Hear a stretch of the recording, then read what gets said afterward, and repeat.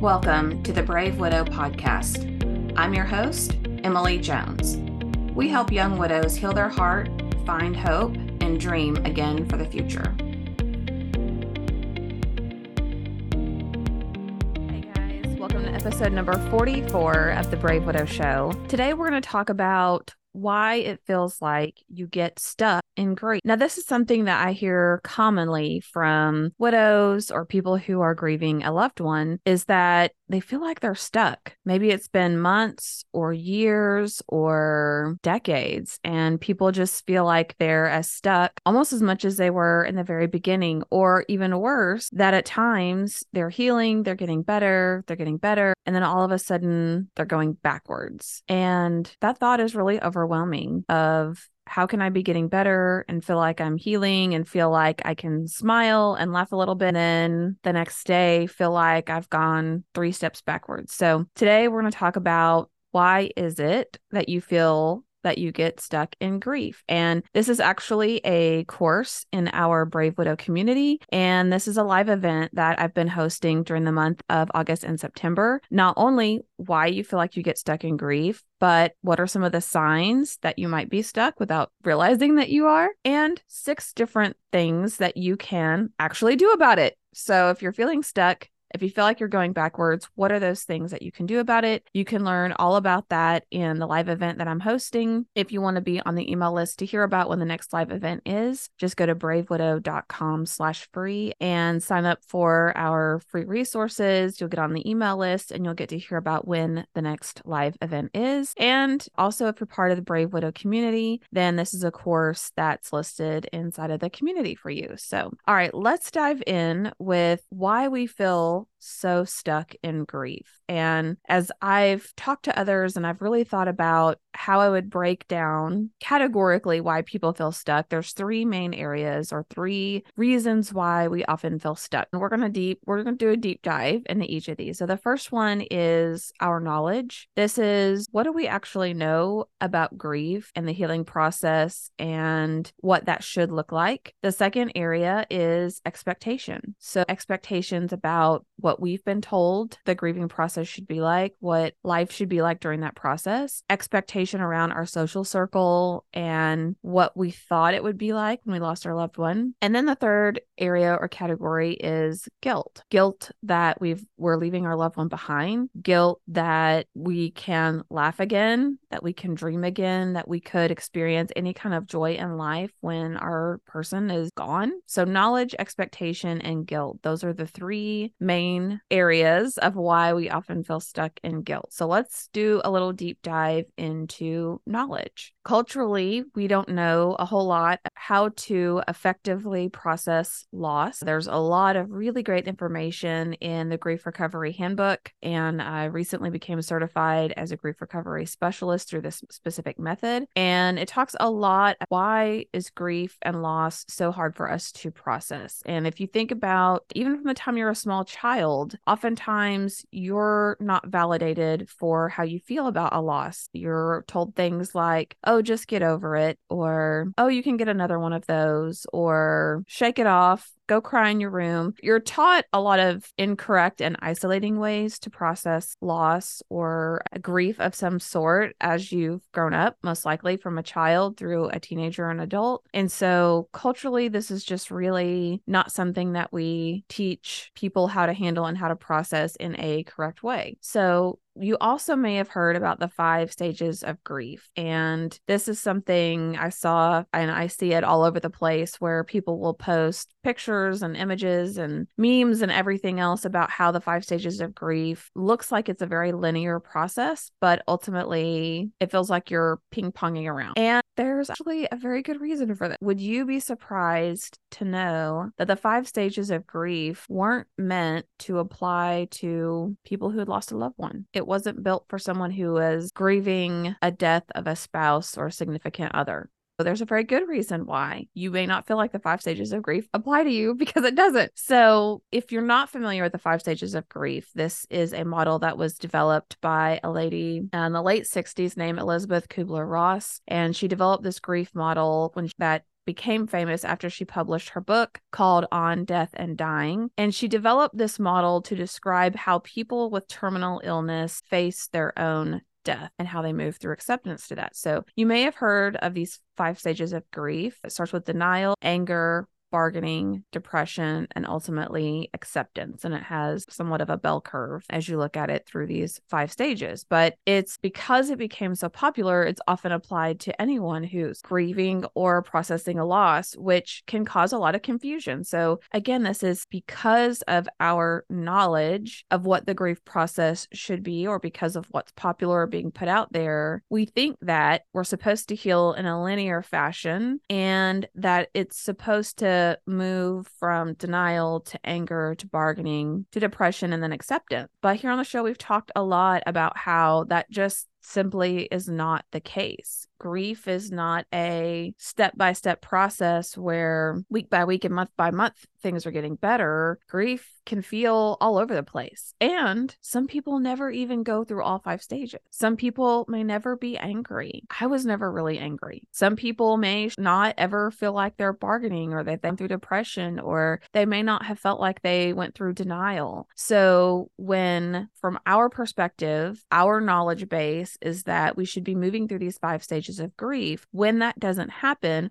and when we get to a point, let's say we've gotten through anger and bargaining and we're depression, we're trying to move into acceptance, and then we wake up one day still in shock and denial that our person is gone, it makes us feel like we've gone backwards. It makes us feel like we're stuck because we should have already known that. The Grieving Brain is another book that does a really great job of just articulating why and how, from a scientific perspective, our brain can wrestle with 2 opposing concepts that it understands at the same time. So on one hand, I can accept and understand that my person's no longer here, they're not coming back, they're never going to walk in the door. On the other hand, at the same time, I can be struggling to grasp, how is this possible? How is Nathan never going to come and walk through the door? How is this really going to be what my life is like? And this is very confusing. It's very confusing and frustrating because you often can, over the course of time, feel that you've moved to a logic and rational understanding, acceptance. You maybe aren't happy with the fact that you're moving into a new era of life, but you've accepted that and you're going to do the best that you can to make the best of it, or at least not live and wallow in grief and depression. And then a certain scent or a song or any small thing can trigger a lot of those feelings of sadness, of grief, of denial, of just confusion around how I know this is my life, but how did I get here? How is this possible? What is happening? So it's this ping-ponging around of emotions that can cause us to feel like we're stuck or to feel like we're going backwards in grief. Again, this is just about perception. The only reason you may feel like you're going backwards is because you're experiencing more what we call negative emotions like sadness or depression. Maybe you have these periods of time like waves where you have several days that are happy and joyful, and then you have a couple days or moments where it's really sad and disheartening. So in your mind, because you feel like grief is this linear healing process, that you should be moving forward, you should be getting happier and less sad, and grief, I don't even think that's a word, but you should feel less sad over time. When that doesn't meet your expectation, then you say, well, I'm stuck, or I'm moving backwards, or I'm not making any sort of progress. It really is impossible to go backwards from a healing perspective. So as you've healed and as you've processed things, those don't magically just come undone. But unfortunately, grief isn't something that we can easily measure. There's not an easy way to look at it and say, okay, today, yeah, I'm on a happiness scale of 5. By next week, I'll be a level 6, next week, a level 7, and that sort of thing, because there are so many different emotions that come along with that causes us to feel like we are going backwards or that we're stuck. Apart from the 5 stages of grief, there's another reason why our knowledge of grief and the grieving process is really tricky. And one of those is because Healing through grief is a complicated thing, and there's no easy way. Give someone a timeline and say, here's where you should be at 6 months. Here's where you should be at a year. 2 years out, this is what your life should look like. And here's how we're going to effectively gauge whether or not you're healing and you're processing these emotions. And the reason there's no great timeline is because the healing process is different for each person. And especially as someone who's newly widowed, it's extremely frustrating. I was frustrated when I heard that over and over again. It's different for everyone. Well, great. How can I be one of those people where the runway to healing is shortened? Unfortunately, there's no magic wand that could be waved to transport me there. But I do understand better now why there's different timelines for different people. And I'm going to share with you 3 of those. One is that different people have different past traumas. So even though someone might have been in my situation, they were married almost 20 years, they have kids together, they had a great relationship with their partner, their spouse, ultimately their experience is unique. And their past experiences are unique. Maybe they didn't have a loving family. Maybe they have attachment issues that they've never worked on or tried to resolve. Maybe they've had other losses in their life that I didn't have, or vice versa. So because they've had different past traumas, some of those, especially if they've not been processed and healed, can bubble up to the surface and cause more issues as you suffer a loss of this magnitude of losing your spouse. The second reason why it's so complicated in thinking about a timeline is because there are different secondary losses. So when you lose a spouse, you could lose things like your income. You could lose your sense of security. You could lose your social circle and the support you may have had there. You could have lost infrastructure support with your family or your home, or just that general partnership and being part of a team. But everybody's secondary losses could be different. So as I think about what all work needs to be done to heal a past trauma or to heal a secondary loss, that timeline looks different for each person. Someone may have a lot that they need to really dig down deep into versus another person maybe who hasn't. The third reason why this is such a complicated thing is because healing is a choice. And I want to make sure that you really hear what I'm saying there, because there are people that 5, 10, 20 years from suffering a loss feel as depressed and miserable and volatile as they did their first year. And it's not to say that's the path that should be there for them or that they're always going to have to suffer in that way. But there are people that choose not to heal. And we're going to talk about why some people may choose to do that a little bit later on. But just know that healing is a choice. It's something that must be proactively done. Think about, let's say that you got into an injury, an accident, and you broke a bone, you broke your arm. You have a choice whether or not to heal your arm, to go to a doctor, to go to a hospital, to have the bone corrected and set, to have a cast put on. You could choose not to do that. That would be a terrible choice. I think most of us would agree with that. Who knows what would happen? You could get an infection. You could end up having to amputate part of your arm. You're certainly going to have a miserable life choosing not to heal that broken bone. If it's a really small break, it might kind of heal on its own, but losing a spouse is not a small break. It's a big deal. And there are people who choose not to heal, or rather don't choose to proactively heal. By not making a choice, they are choosing not to heal. And doing the work and being proactive with healing and seeking the care that you need and seeking the support you need and communicating and surrounding yourself with people who love you and will support you and will listen to you. Those are hard things. It's not an easy choice to decide that you want to heal and that you want to be able to find hope and live a great life again. Doing the work is hard, but if you don't do it, then you're stuck with living a life that's numb, that feels meaningless, that is just miserable. Unfortunately, some people do make that choice. So when we struggle with saying, how long should it take for someone to just move on from this, or to heal, or to be able to make clear decisions, these are the reasons why it's so complicated. Past traumas, secondary loss, and the fact that healing is a choice. All right, so we've talked about knowledge and how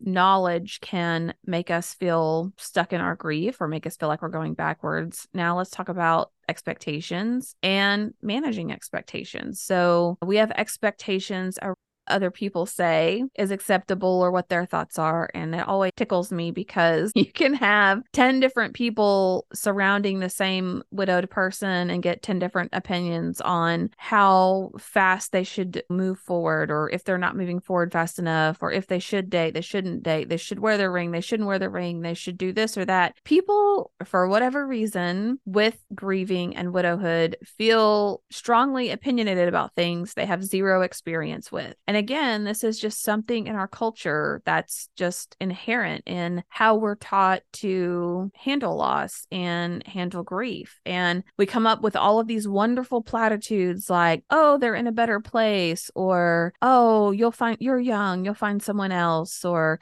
at least you have kids, or at least you didn't have kids. You get both sides there. But feeling like you're stuck in grief is hard because there are expectations that other people have that they may try to place on your shoulders, they may try to influence you with. This is also hard. Managing expectations is also hard because of changes in our social circle, which typically we don't expect. So I definitely experienced this, and pretty much every widow I've talked to has expressed the same when we've talked about our social circle, which is the people that you would expect to be there and to show up for you and to be consistent, surprisingly aren't. And sometimes, alternatively, the people that you wouldn't have really expected to be there, maybe you thought they might send you a card or some flowers, they end up showing up in a really big, consistent, persistent way, which is you may have friends that you had as a couple, and now it's just awkward being around them when you're not a couple, or it's awkward for them, or maybe they had a closer relationship with your person than what they had with you. But either way, there are big changes in your social circle and who's around you. Maybe you have to find a completely different social circle and other communities of people that you want to have around you. I had kind of a mix. I had a mix of people that I was fairly close to before, new people that really stepped up in my life that maybe were just mere acquaintances before, not really lost, but maybe distanced with people that I wasn't expecting to find that with, and then finding new friends, colleagues, community leaders who understand, who have shared visions. So I really had a mix here in the overall social circle, but it's hard with grief because, again, you have these expectations about social circle and what would continue and what would change, and often reality may not meet what your expectations were or are. Another reason that we can feel stuck in grief around expectations is because in many cases you have a severe loss of identity and questionable future plans. So for those of you that know me very well, I'm a planner to a fault. I love to plan. I love to think about the future. I'm a daydreamer. I'm a visionary. I just have really big plans for the future, and I like knowing what those plans are. Nathan has helped me become more spontaneous through life because I used to be a planner that was very rigid, and I did not want to move away from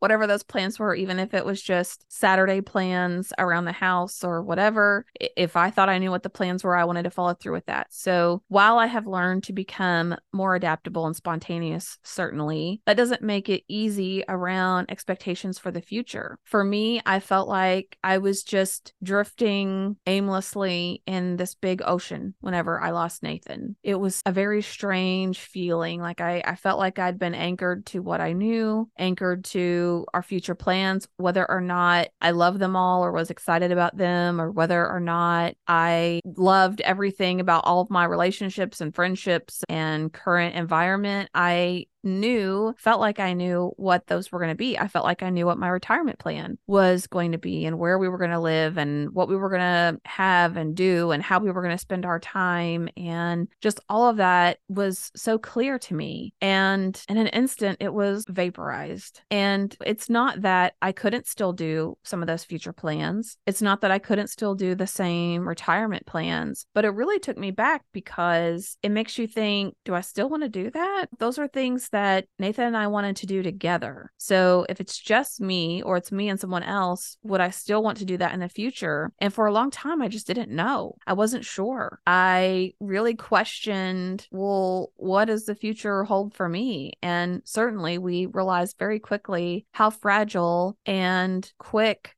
how fragile our lives are and how quickly all of that can be lost and gone or changed. So managing expectations around grief and the healing process is hard because you had expectations for what your life was going to look like. You had expectations for knowing who you are and what you enjoy and what you like and what you would like to do. And you may wake up and have found yourself questioning if you're even the same person. I didn't even feel like the same person. I don't feel that I've changed 100%. Certainly people that know me well, I'm sure can pick up on things that are the same, but that loss changed me to my core in a way that is not returnable. I'm no longer naive to death and loss and how much of an impact that makes on a life and relationship, both in a way that is sad because I do feel I have changed and I'm a different person, but also happy. I'm more grateful. I'm less irritable about things. I'm less rigid about things. I value every moment, every minute much more than I did in the past. I am more generous with my time and more generous with doing things with other people than I was in the past of wanting my own time, downtime, alone time. I still need those things to an extent, but at the end of the day, I'm a different person. And from what many of you have shared with me, you're a different person too. And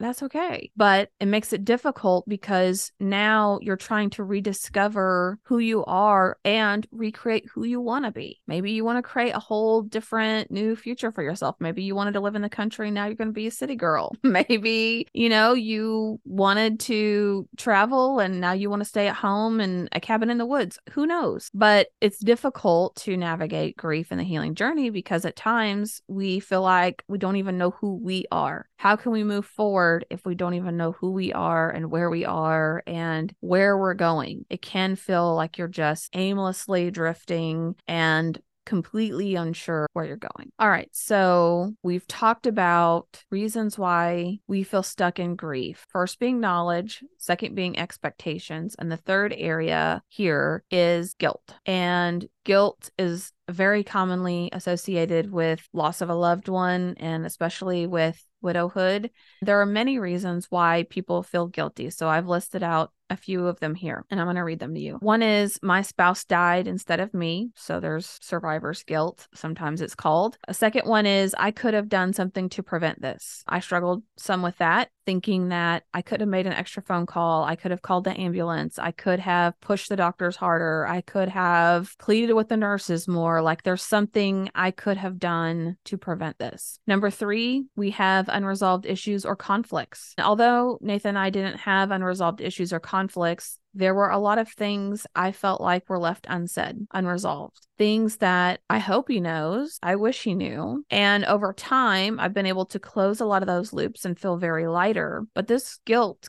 can feel very heavy. Number 4 is moving on means I'm betraying my spouse. They're not here. They don't get to enjoy life. They're dead. And if I move on, if I laugh, if I try to rebuild a life, then that means I'm betraying the love I had for that and the sadness I feel that they're not here with me. Number 5, I should prioritize everyone else, not myself, and especially for widows who are caretakers and mothers and sisters and daughters, and you're taking care of other people in the family or friends. This definitely may resonate with you. Number 6, I feel relieved now that he's finally gone. Maybe your person was suffering, or maybe they were abusive, or they had addictions they struggled with, or they were just miserable with life. And you feel some relief now that they're gone and they don't have to suffer. They don't have to go through that. Or if they were abusive in some way, that you don't have to go through that anymore. But that also brings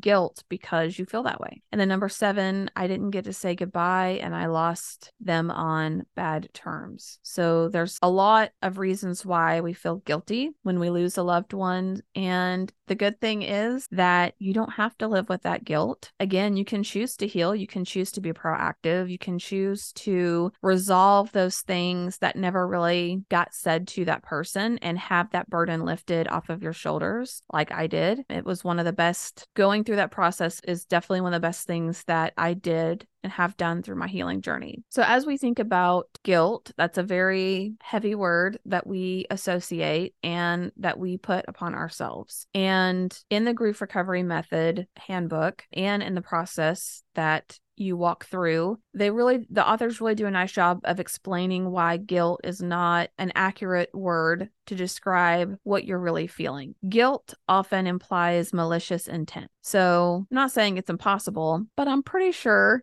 if you're listening or you're watching that you didn't have malicious intent or ill will towards your person. You didn't want them to die. You weren't trying to help the process along so that they would no longer be here. Therefore, you don't need to feel guilty. Instead, a way to look at it is as you look at your relationship that you had with your person, which is unique and special to your circumstances only, that you wish that things were better, they were more, or they were different. And this concept can be very impactful if you spend time thinking through it. So there are things in Nathan's final days that I felt guilty about, that I wish I had done or said, or just wish it could have been different. So as I think back on those things, instead of saying, well, I feel guilty, or instead of living under a cloud of guilt, I can look back and say, I wish that things would have happened differently, or I wish I would have said this more, or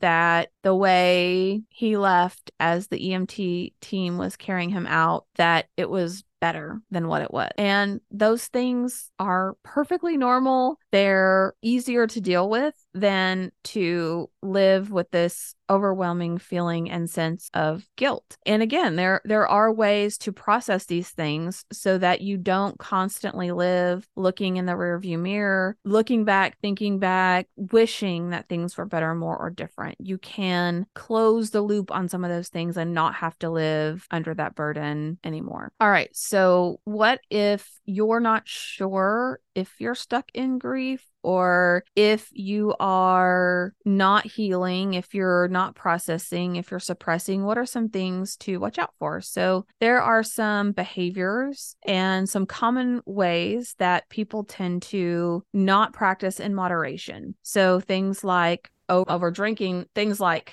not sleeping enough or oversleeping, overeating or we're talking about things not in moderation here. So some of those areas are sex, drugs, gambling, smoking, shopping, video games, workaholism, internet usage, gaming, isolation, and keeping busy. By themselves, some of these things aren't bad. Sleeping, eating, exercising, shopping, those things on their own aren't bad activities or things to do when done in moderation. But if you find yourself doing them excessively or avoiding doing them altogether, then that can be an indication that you may be utilizing that as a distraction, or that you may be struggling to move forward in your overall healing journey. So then I'm going to share with you just a little bit about complicated grief. This is actually from an article that Mayo Clinic had posted, where it just talks about signs and symptoms. Complicated grief may be noticeable if you're experiencing these sort of things. And I'm just going to list a few that I see most commonly. And if you want the full list or you want to learn more, please join us for our live event or join us in the community. We would love to have you there. But some of the signs and symptoms are intense sorrow, pain, and rumination over the loss of your loved one, inability to focus on little else but your loved one's death, problems accepting the death, numbness or detachment, bitterness about your loss, lack of trust in others, feeling that life holds no meaning or purpose, having trouble carrying out normal routines, isolating yourself, deep depression, sadness, guilt, or self-blame, believing that you did something wrong or could have prevented the death, wishing you had died along with your loved one,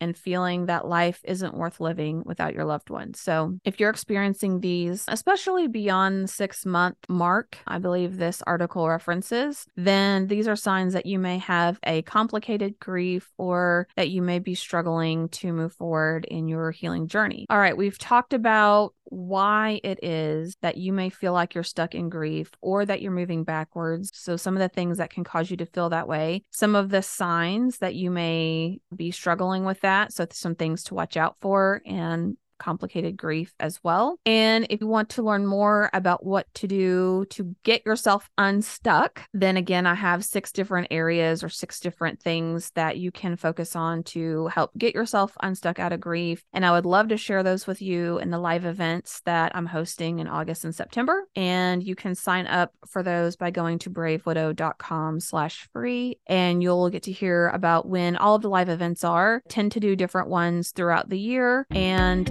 of course, they're free to attend, so there's no cost to join, and you can join live or you can watch the playback after the live event has happened. I would love for you to join us. And of course, if you'd love to join us in the Brave Widow membership community, then you'll be to find this as a course that's loaded in. So, all right.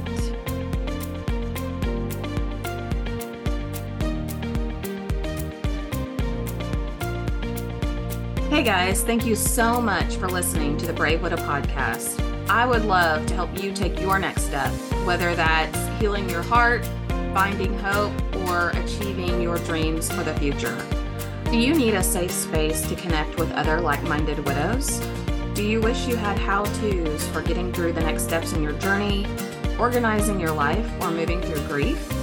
What about live calls where you get answers to your burning questions? The Brave Widow membership community is just what you need.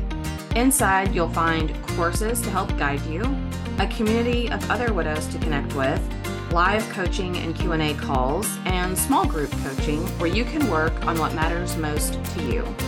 Learn how to heal your heart, find hope, reclaim joy, and dream again for the future. It is possible. Head on over to bravewidow.com to learn more.